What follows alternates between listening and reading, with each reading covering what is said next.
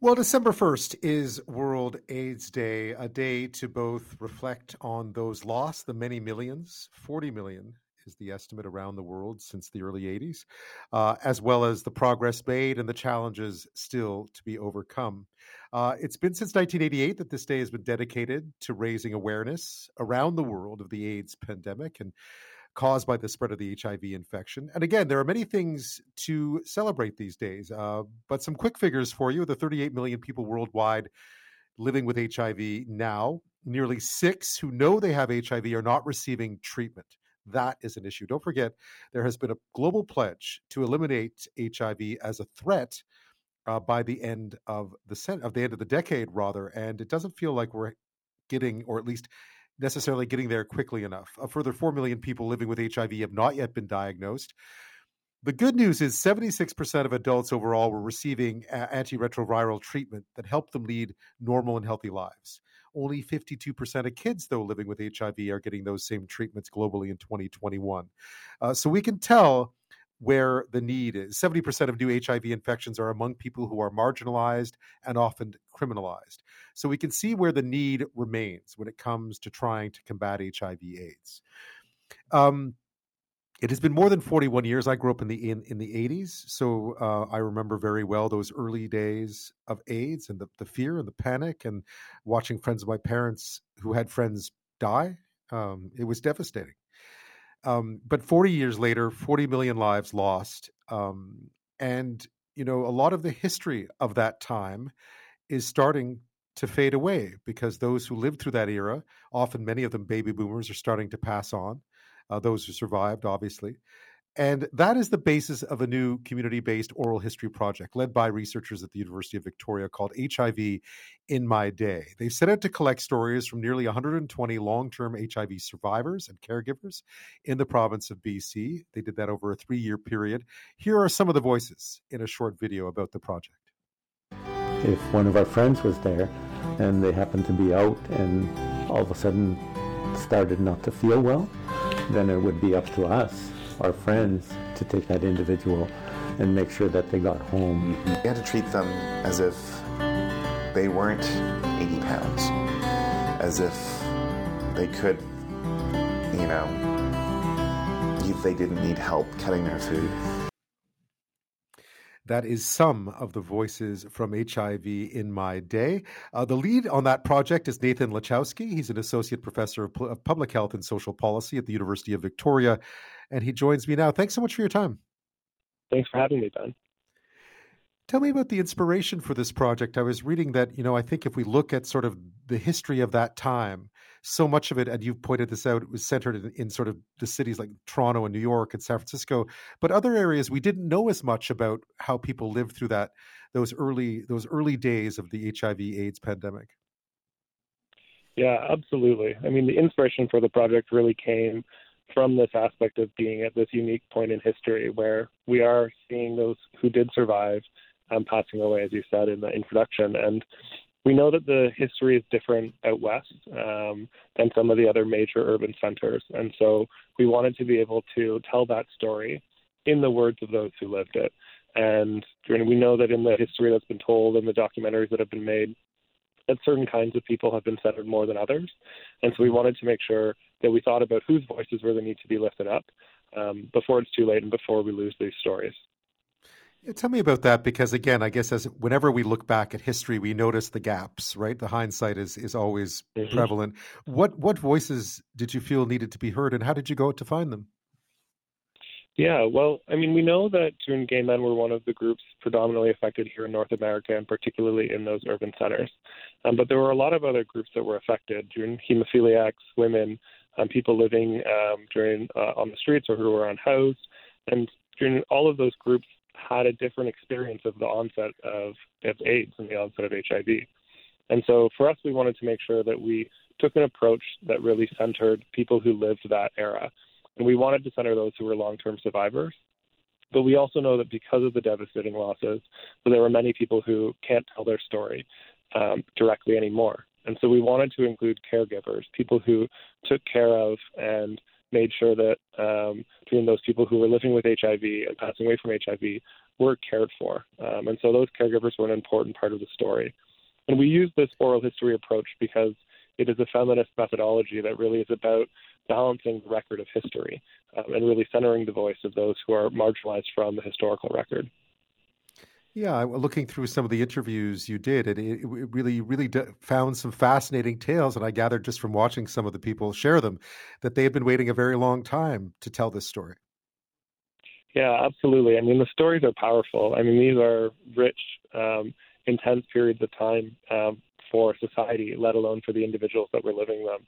And to be able to speak with over 100 folks from all different walks of life in different parts of the province, I think was really rich. And it created this record that is, I think, a lot more complete and starts to really pick at some of those threads of things that were less talked about as part of the HIV response. And so we know lots about the direct action activism and the importance of those who are out on the streets during picketing government and asking for some kind of action. And so those stories have been told a little bit more, and we got interesting perspectives on some of the direct experiences at West. So, for example, during the government at one point was trying to force quarantine people who were living with HIV, and that isn't an experience that necessarily happened in other jurisdictions. And so, unlike our response to COVID, do you know what I mean? It was not just about government inaction; it was about opposition to the pandemic. Interesting. I mean, I grew up in Montreal. I didn't know that. I didn't know that had been on the table in BC. Yeah, and I think this is one of those pieces where history is so localized. It's about the people and about the places and about the politics that were at play. And we know that when we think about how COVID has played out differently in different parts of the country, and we can see how different provinces reacted in different ways, and there was different burdens of the infection and different impacts on the economy and social life, et cetera. And so in many ways, HIV has had a local story. Yes, there's this global impact, and we're all connected globally to the massive loss of life that has happened. But we also have stories of resilience and resistance here. And I think those are really powerful when we start thinking about what do we take forward out of all of this loss, and what are some of the lessons learned.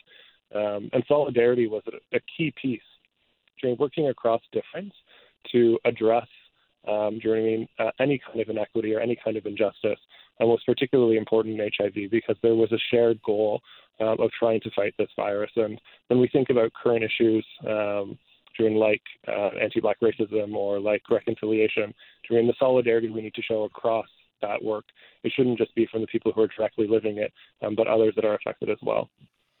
Yeah, I noticed that from the conversations that you had, that there were a lot of people who talked about that allyship that existed long before that word was ever used, to be honest. And it was really fascinating because I don't think, sitting on the outside, I don't think it's something that I ever fully comprehended. No, and I think there's some really beautiful stories that I think paint a whole picture of how we got through that period of time. One of those was the ways in which people showed up to take care of each other. And these they're not people who are on the streets necessarily or holding placards. These are people who are at the bedside or in people's homes, bringing food, spending time, helping them live and maintain their humanity and their dignity. And that work was incredibly important to keeping activists well, to keeping people living with HIV well. And so I think there's subtle ways in which people showed up for each other. And there's certainly stories in this project that came forward in terms of how lesbian women, how Indigenous people and Two-Spirit people showed up for their community and really helped each other through the challenges that people were facing. And I think these are important stories for people to reflect on who lived through it. But also for new generations that are coming up that don't have a direct experience having lived through HIV. I think it's such a poignant memory for people who were alive at the time. But for these new generations of folks who are from communities affected by HIV, or for young people who are living with HIV now, this is one of the ways that we're trying to make sure they get a comprehensive and accurate telling of their own histories related to HIV.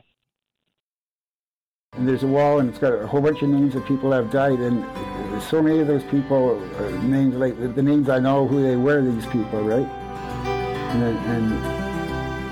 And so I have a hard time reading that wall. She told him. And I could hear him just fall apart. And I just got up and went to work. Voices from HIV in My Day. This is an oral history project by researchers at the University of Victoria trying to capture the voices, the stories, the experiences of those who lived through the early days of the HIV/AIDS pandemic in British Columbia, looking at it from a new perspective as well, trying to capture perhaps voices that weren't heard as often back then, to try to tell a more complete history of that time for generations to come, for generation now and generations to come. With us is Nathan Lachowsky. He's the project lead. He's an associate professor of public health and social policy at the University of Victoria. You mentioned it earlier, but you feel like this is still very relevant to today, that there's a lot to learn here. Absolutely. I mean, we've been managing with the HIV pandemic for 40 years, and it's one of our first global pandemics in our recent era that has really taught us a lot about what public health is, what the impacts of stigma and discrimination are on a medical condition. And all of those stories are sadly still quite relevant for things our world are facing today. Yeah, you mentioned specifically sort of the difference in response to, or at least specifically the response to the opioid crisis. Yeah, one of the things that's interesting about the HIV response is that really it has largely been masked in terms of the beginning as government inaction or government opposition or resistance. And when we think about the toxic drug supply, this has been something that the government has been called on to take action and to exert their policy force where they can to try and address this. And so we have examples with COVID where doing things that were not thought possible before COVID seem to then be able to get mobilized and then to happen. So, part of this is about where political value and will really shapes action by a government, and also how communities who are affected show up for each other and for advocacy to try and make action happen. And also, I guess, in some senses, how quickly government moves when something is impacting a population that is not necessarily the mainstream, or is not seen as being the mainstream population.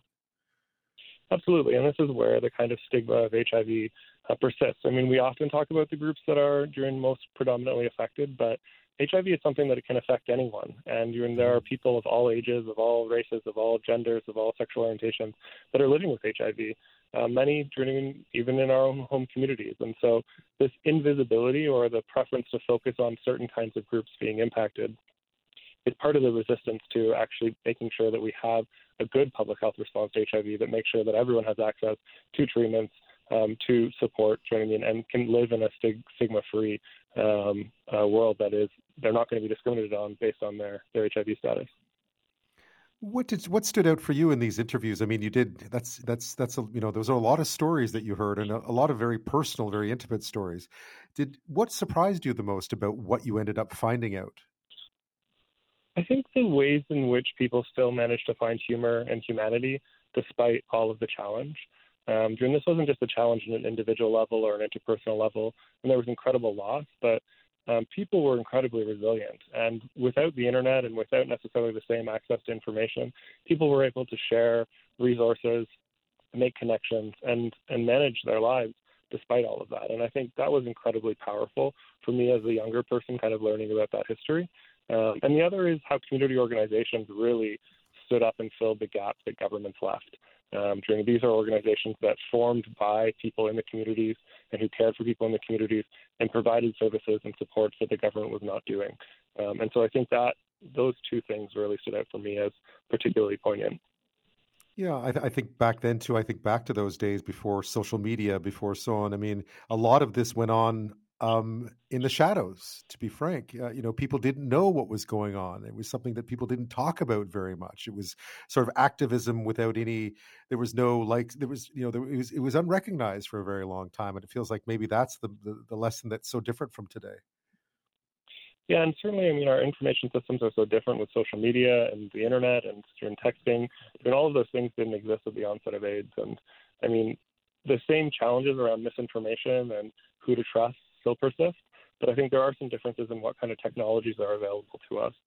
And part of during those lessons, while there's difference in the environment, some of the underlying lessons are still important. And that's really why in this project, we wanted to take these stories and turn them into something that people could digest, could experience, and could react to. And that was kind of the impetus behind developing this In My Day verbatim theater project that is during one of the recent outputs from the research project.